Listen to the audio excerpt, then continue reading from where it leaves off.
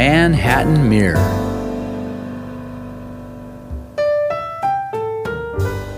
Peter O'Shea and his family leisurely strolled along the neighborhood sidewalks in lower Manhattan. The family was many blocks away from their Upper West Side home. Even though the O'Sheas had become quite wealthy in the last few years, they still preferred to maintain a modest lifestyle. For the past 3 years, Peter O'Shea had served as president of Doubleday Publishing. The publishing company had been the main source of income for the family since arriving from Chicago in 1904. However, it was now 1911, 7 years later, and Peter O'Shea had money coming in from all directions. Even though they could afford a much larger home, Peter and Shannon were quite comfortable in their original Upper West Side New York brownstone. For the first time in his life, the youngest O'Shea boy was in complete control. His daughter was growing up before his eyes. Shannon was as pretty as the day they met, and he was about to open the doors to New York City's next great magazine. The Saturday afternoon streets were fairly calm compared to the weekdays. Various street vendors were selling their wares. Model Ts were maneuvering in traffic. A few horse-drawn buggies were also scooting along the streets. It was 1911, and not all Americans had invested in automobiles. With so many immigrant faces dotting the O'Shea's path, Shannon felt like she was back at Hull House, working with Jane Addams. As the family approached Peter's new office, they spotted 2 men of African descent standing near the front door. As the O'Sheas got closer, they recognized the men as Willis Mitchell and Harris Wiggins. Both men were wearing business suits and looked out of place. Peter O'Shea wondered why each man was dressed so properly, as he was used to seeing them in work gear and carrying tools. Peter was a bit perplexed and couldn't wait to hear their explanation. Willis Mitchell and Harris Wiggins both hailed from a neighborhood in Manhattan called Harlem. 3.5 years ago, the men had left home to attend school at Tuskegee, Alabama. As students at Booker T. Washington School, Willis and Harris became master carpenters. After graduating, the two chose to take their vocational educations back home to New York City. Willis was a highly talented woodwork craftsman, and Harris was an expert at floor design and general construction. Both men could take an empty room, pile of lumber, a few tools, and construct a first-class setting. When Peter got within shouting distance of Willis and Harris, he let out an Irish farm boy shout, which would have made his father smile. Shannon turned towards Peter and jokingly said, "You can take the boy out of Ireland, but you can't take the Irish out of the boy." Willis and Harris turned, waved, and began walking towards the O'Sheas. The 3 friends shook hands, while Shannon greeted both men respectfully. Claire played shy, ignoring Willis and Harris. "Gentlemen, what are you all doing here so late on a Saturday afternoon? Why are you dressed in suits?" Peter questioned. "Well, Mr. O'Shea, we are done. It took us over 5 weeks. We finally finished remodeling the office. I have to tell you, it looks good inside. We completed wooden flooring, installed new wiring, repaired the damaged walls, and we arranged a new office.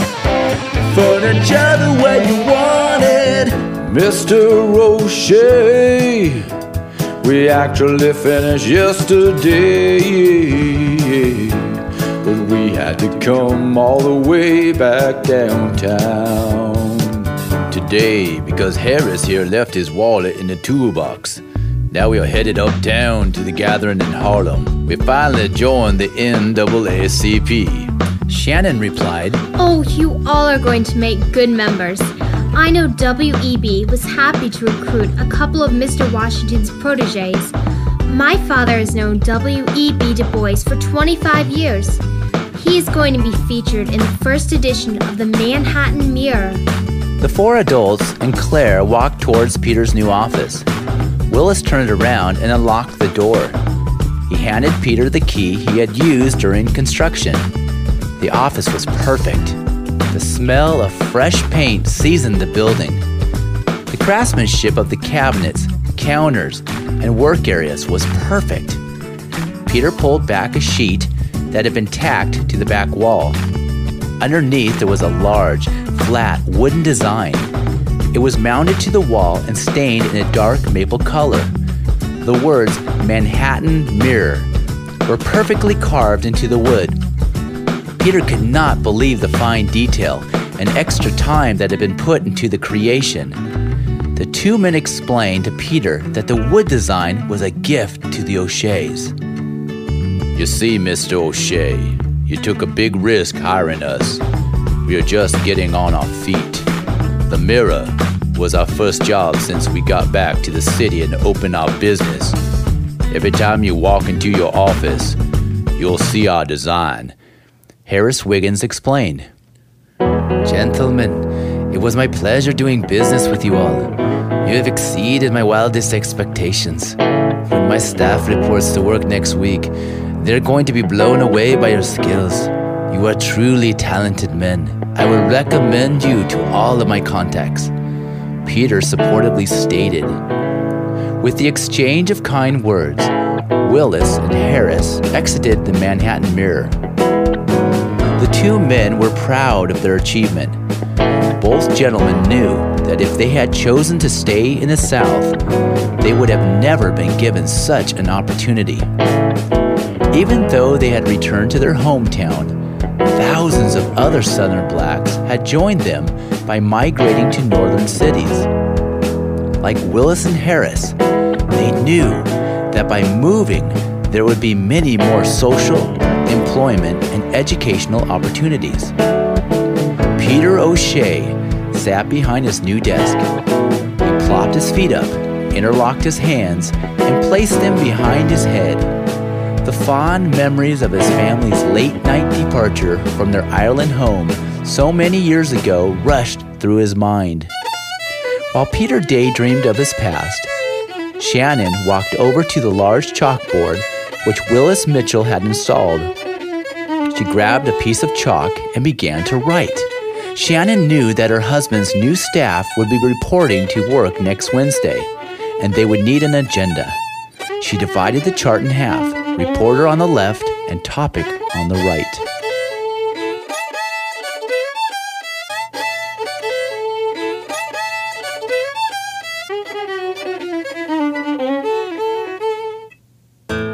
Shannon laid the chalk back in the tray, blew the dust off her hands, and gave Peter a loving smack on the head.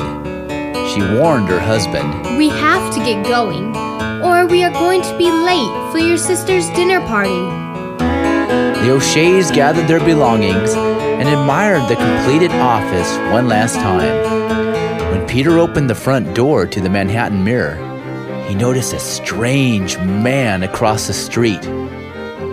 He looked vaguely familiar, but neither Peter nor Shannon recognized him. The O'Sheas turned left and began walking towards the family car.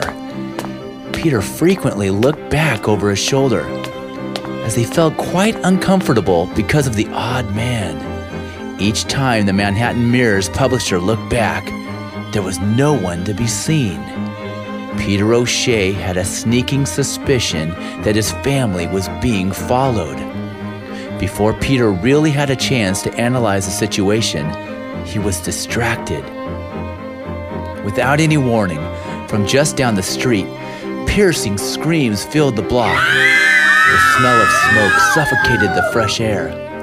The shattering of glass chimed through the city. New Yorkers were running towards the screams and smoke. Shannon picked up Claire, and all three O'Sheas made a rapid dash towards the scene. When they arrived, Peter O'Shea could not believe his eyes. It was the most horrific sight that he could have ever imagined. There was not a moment of hesitation from Claire's father. Once again, Peter O'Shea had to bolt into action. This time, however, Peter had no idea what he was in for.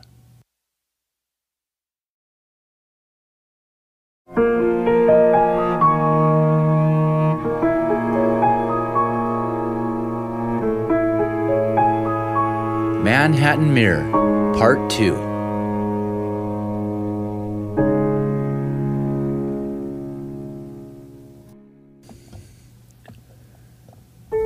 The intense screams rang out for several city blocks. Blazing flames spewed from broken windows. The entire neighborhood was clouded by smoke. Shannon O'Shea covered her innocent daughter's eyes and pulled Claire towards her body. The little girl clung to her mother's waist, as if her life depended on it. Peter guided his wife and daughter towards the safe side of the street.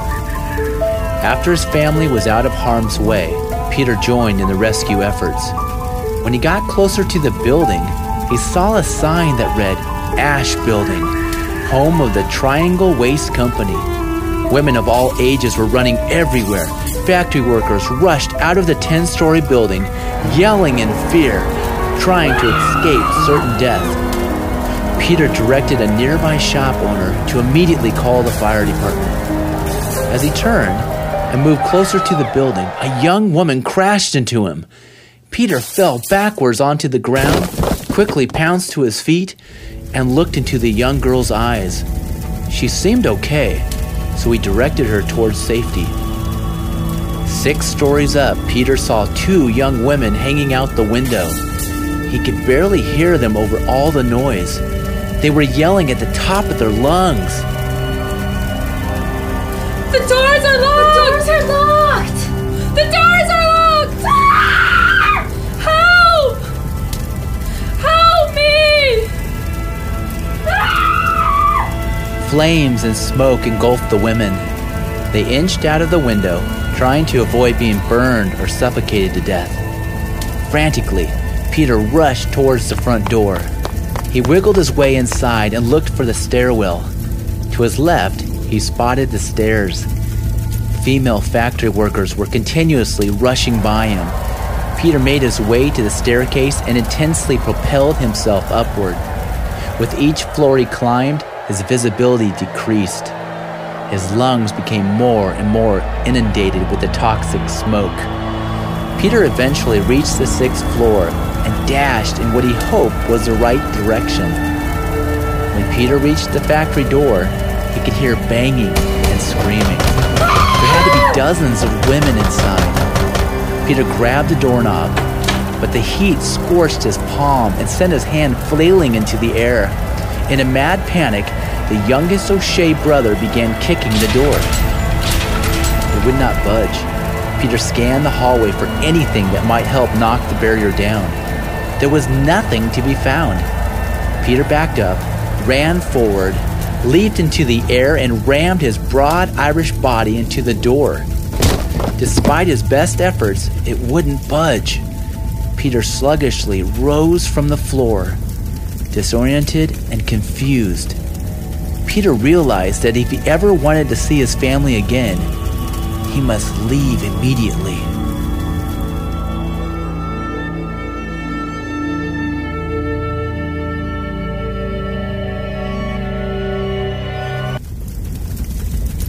Peter reached the exit door and descended downstairs.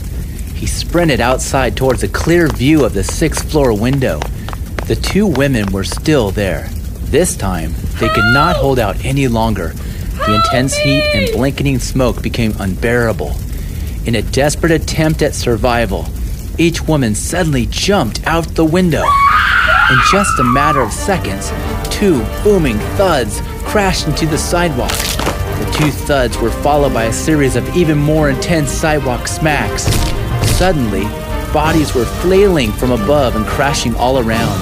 The blaze had become too much for the trapped workers. Their only way out was to jump for their lives. The numbers were horrific. Peter counted at least 15 young women now lying on the sidewalk, each of whom, as a last resort, had tried to jump to safety. Rescuers had arrived on the scene trying to extinguish the fire. The inferno intensified by the second.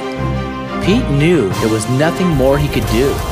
In agony, he clutched his head and sadly backed away from the scene. Shannon and Claire were safely awaiting their American hero. The family embraced with a heartfelt hug.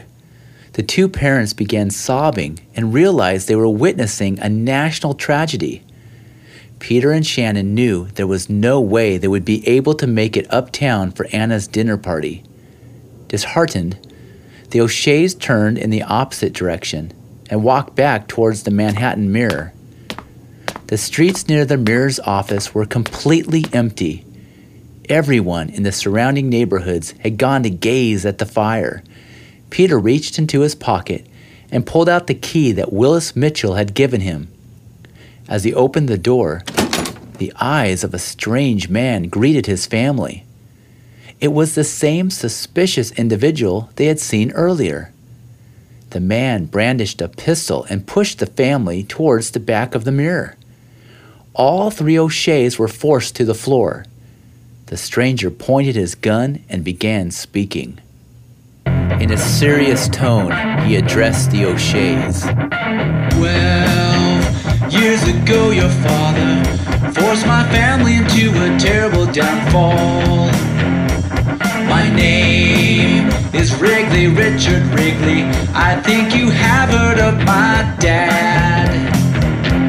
He ran the west side of Chicago for years, until Patrick Quinn stuck his nose where it didn't belong.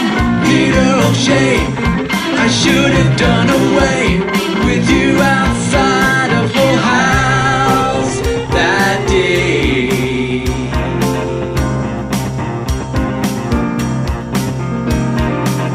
I was the one who knocked you out while you were beating up my partner. Well, now I'm here to take revenge after my father was voted out of office. We lost everything. His supporters turned against him. We had to give up our house and live like a bunch of dirty Irish immigrants. Now your family will suffer like mine did. The evil Wrigley thug pulled out a ragged rope. He proceeded to tie Claire and Peter to an office support beam. Wrigley clutched Shannon by her golden blonde hair. He snarled at Claire, directing her to say goodbye to her mother. You Quinns destroyed my life, so now we'll call it even.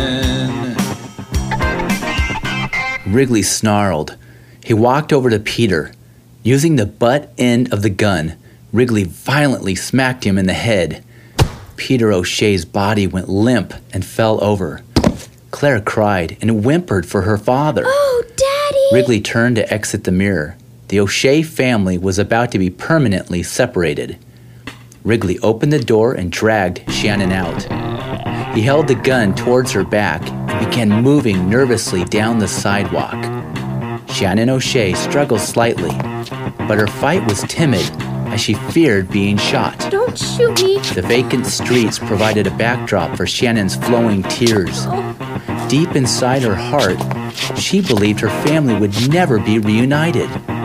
Richard Wrigley continued to firmly jam the gun into Shannon's lower back. Wrigley stopped in his tracks, opened the door of a Model T, and began to shove the beautiful Shannon inside. Shannon resisted mightily. No, let The go of stubborn me. Irish girl planted her right foot on the door jamb and refused to be taken. Wrigley became visibly irritated. He pointed and waved his weapon.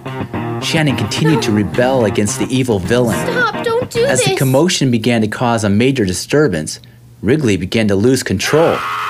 He squeezed Shannon's neck and pushed with even greater force than before. Again, the tough-minded mother resisted. Stop! Wrigley finally had enough. He raised his pistol high in the air, squeezed the trigger, and fired a frightening warning shot. Help! "Get in now, or the next shot will not miss," Wrigley threatened.